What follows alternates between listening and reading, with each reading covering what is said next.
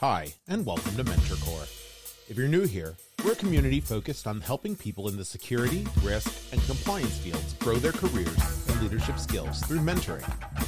You can find more information about MentorCore at mentorcore.biz.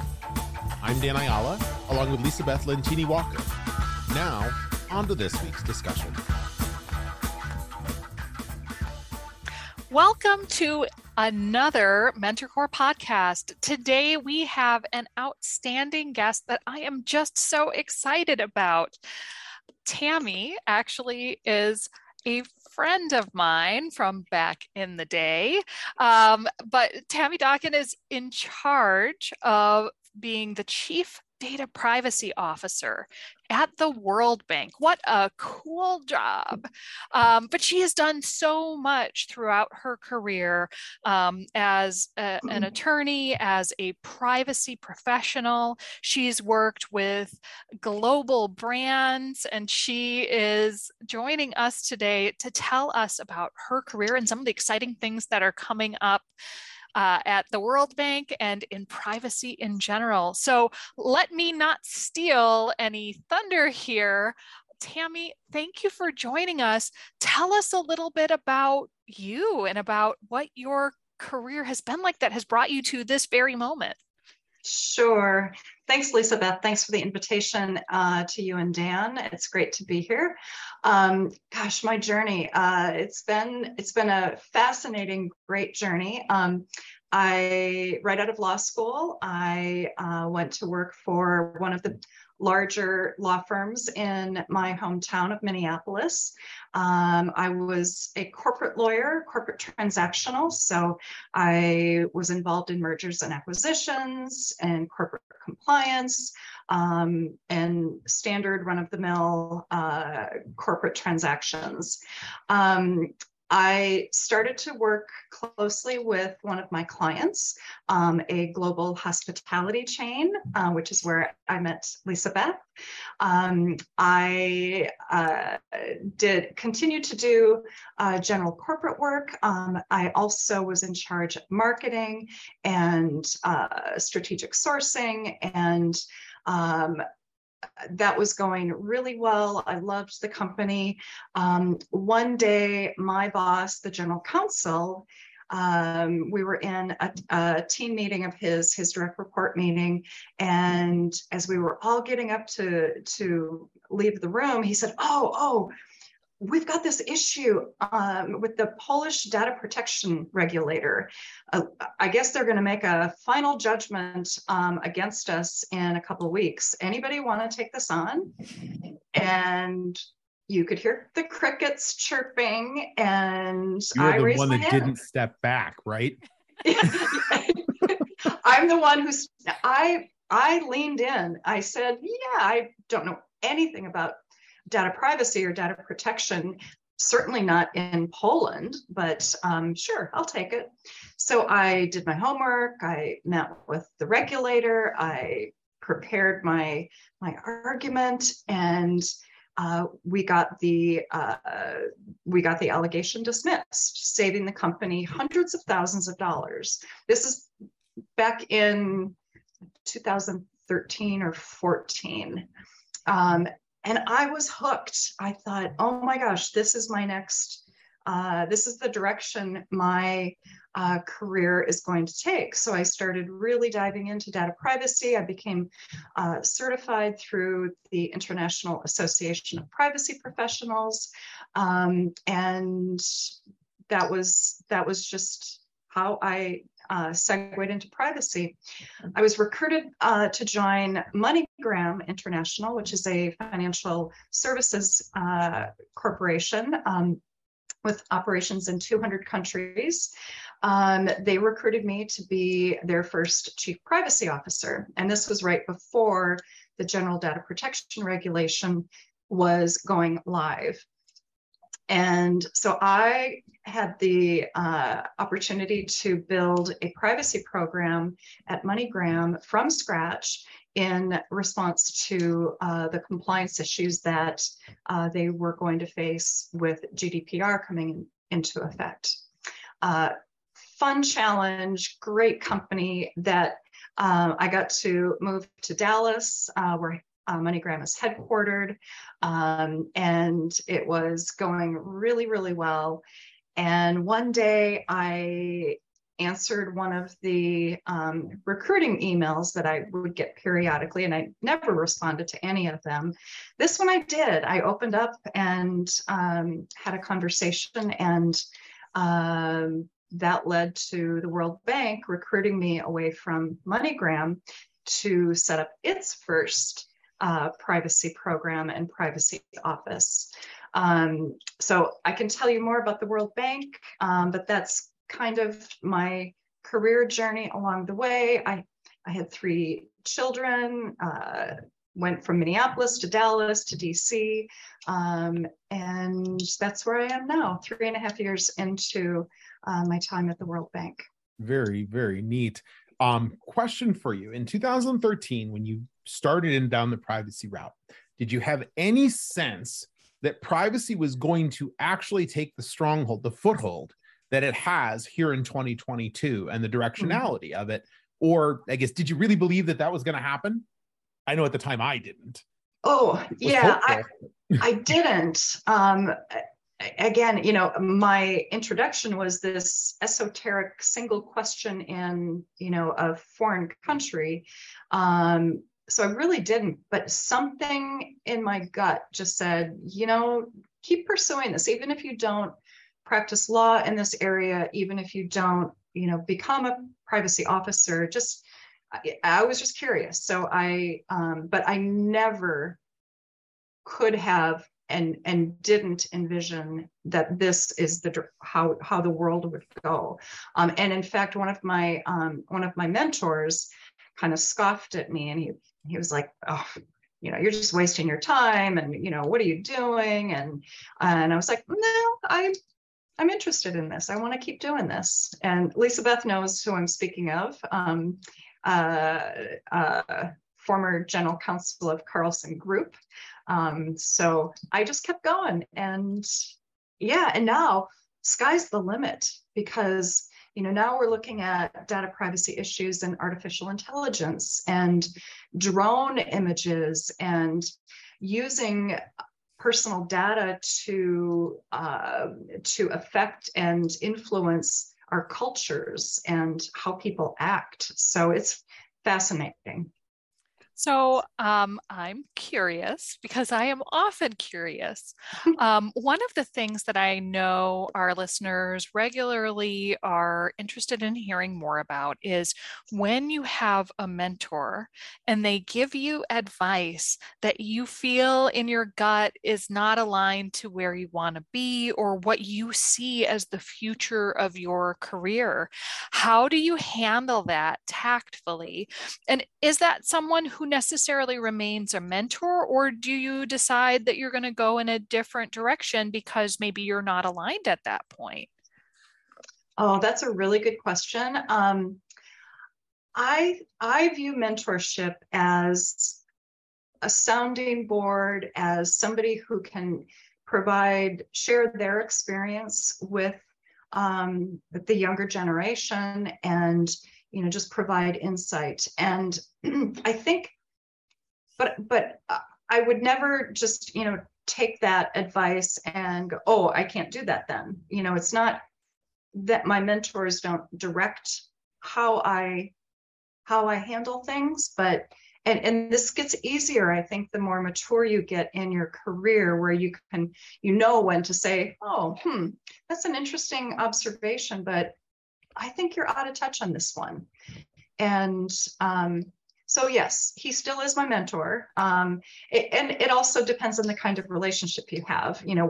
We joke all the time, and he gives me a hard time and I give him a hard time. And so, it depends on that, that communication style that you have with a mentor. And then, I had another mentor when I was at my law firm, and I had just had my 3rd child and wanted to go part-time, which, is very difficult at a law firm. And so I was going to step away. And he sat down and wrote, I think it was 8 handwritten pages of things for me to consider. And, he wanted me to stay, but he wanted to provide, here are things to think through and think about, both short-term and long-term. And that was phenomenal guidance. And then later on, he gave me some different thoughts, and I thought, again, yeah, maybe, but I think I'm going to do this a little bit differently. I love how you contextualize that. And I always think that mentors are there to provide perspectives. You don't have to agree with them all the time. The beauty is that we don't agree because we see things differently. Mm-hmm. So as long as you can take that and look at multiple different perspectives, it informs your decision making in perhaps a different way than it would if you just did it alone in a vacuum without those other perspectives to think about. Yeah, definitely. And, I think it's important to have mentors of different generations, but also of your same generation, because 3 of the mentors who I have had throughout my career are all a different generation. And I value their experience and their outlook and their ability to, recall what's happened historically and predict, how things might go. But on the same hand, they were of a different generation. And I know that the generation behind me sees things completely differently. They're digital natives. They're, living in, now a COVID world where, they're going to school. I think it's really rich when you get, all of those perspectives and can then make your own decisions with confidence and pivot if it turns out to be a bad decision. I don't think that there are ever truly bad decisions in most things in life. There are just learning moments. Agree. As my team and I call them, opportunities. There's an opportunity here to add value or do things differently. So speaking of doing things differently, I'm not a lawyer. I am in privacy. You are a lawyer and you are in privacy. I'm really curious. This is a question I get asked a lot. We talk about it in the compliance space a lot, but in privacy, I think it's equally as important. Do I need to be a lawyer to be effective in a privacy role? Oh, great question. No, you don't. I think it helps. I really think I've seen peers in the privacy sphere struggle more without a law degree. So I really, and I'm a fan of education and continuing to grow and learn. And so I would encourage anybody on the fence, if they can afford it and work it into their schedule, I would say try to get a law degree, but it's definitely not required. And in fact, at the World Bank, to pull it back to my current circumstances, it's really, really not necessary because we don't comply with any laws around the world. We are completely self-governed because of how we're structured as a treaty organization.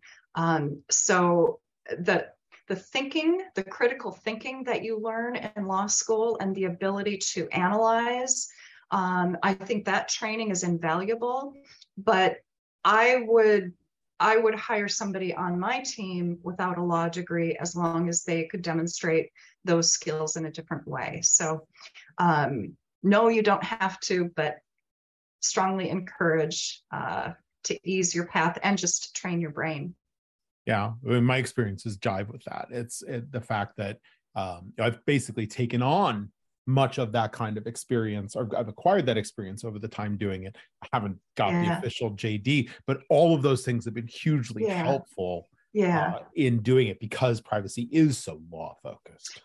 But Dan, you have a technology background, which is the other piece to this. So I think people who are successful in the privacy sphere, have a JD or they have technical experience, or ideally both. I am not a technical person, so I am completely reliant on the tech side of the bank and wherever I work. I wish I had that. So that's equally as important and can really help a career in this space as well. I would venture to add in that, what I'm seeing more and more in all of these professions, whether it's legal, compliance, privacy, security, audit, like pick your profession. All of the people who are never thanked enough and handle all of the frameworks and back of the house to make life seem smooth. We all need to be somewhat conversant. Mm-hmm. In multiple different areas to be effective, because we need to learn those different languages and connect with people. That Absolutely. might even be a resounding support for a liberal arts education. There might be a little bit there. Yeah. Yeah. Love it. Yeah. So let's take a little bit of a different tack. There are some things going on that you are doing with the World Bank Privacy Program in the next coming weeks and months as you gear up to Privacy Days. So tell us a little bit more about what you're doing that's special, what's available out there that people could see and understand and maybe participate in. Absolutely. Lisa Beth, thanks for asking about that. So listeners may already know that January 28th is International Data Privacy Day. Why January 28th? That was when Convention 108 was signed that started the whole privacy conversation. So January 28th, many companies have events to recognize this day. At the World, so my first role as chief privacy officer, for example, I handed out privacy stickers and privacy trinkets and things, and that's how we recognized the day. At the World Bank, we're doing things much bigger. So starting with my first year there in 2020, I started in 2019, but in 2020, Data Privacy Day, we had a full day of events. We brought in creative people. We brought in a cast of a play on data privacy. The play was called The Right to Be Forgotten. And so we had this dramatic demonstration of what we're talking about when we talk about misusing personal data. We had the FTC chairman speak. We had data protection regulators. You name it, we had it.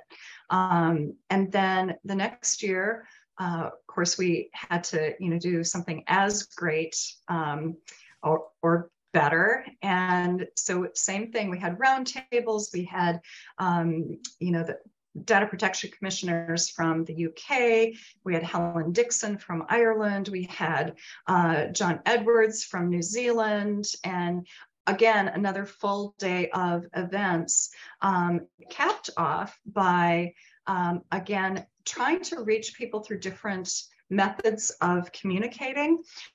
So that year, we ended the day with a spoken word performance by a man named Brandon Leak.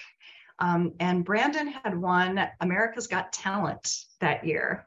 And so he did, he provided this performance and recited 3 of his works, all of which tie back to racism and data privacy, or misusing personal data.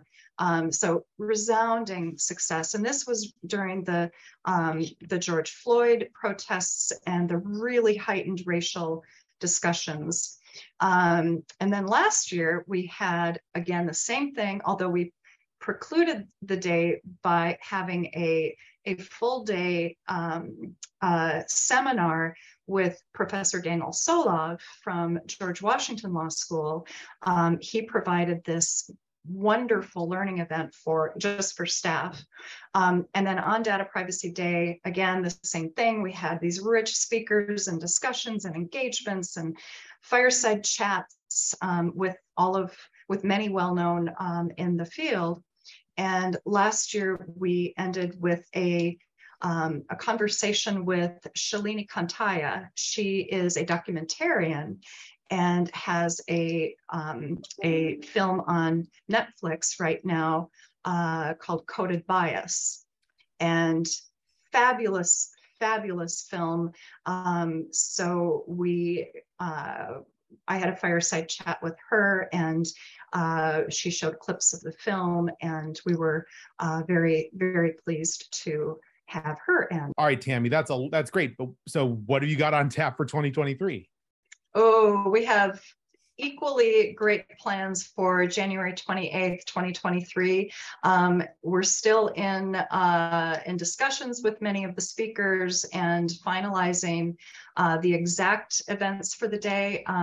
But it will definitely meet or exceed the previous years. I should also mention that we are also very creative.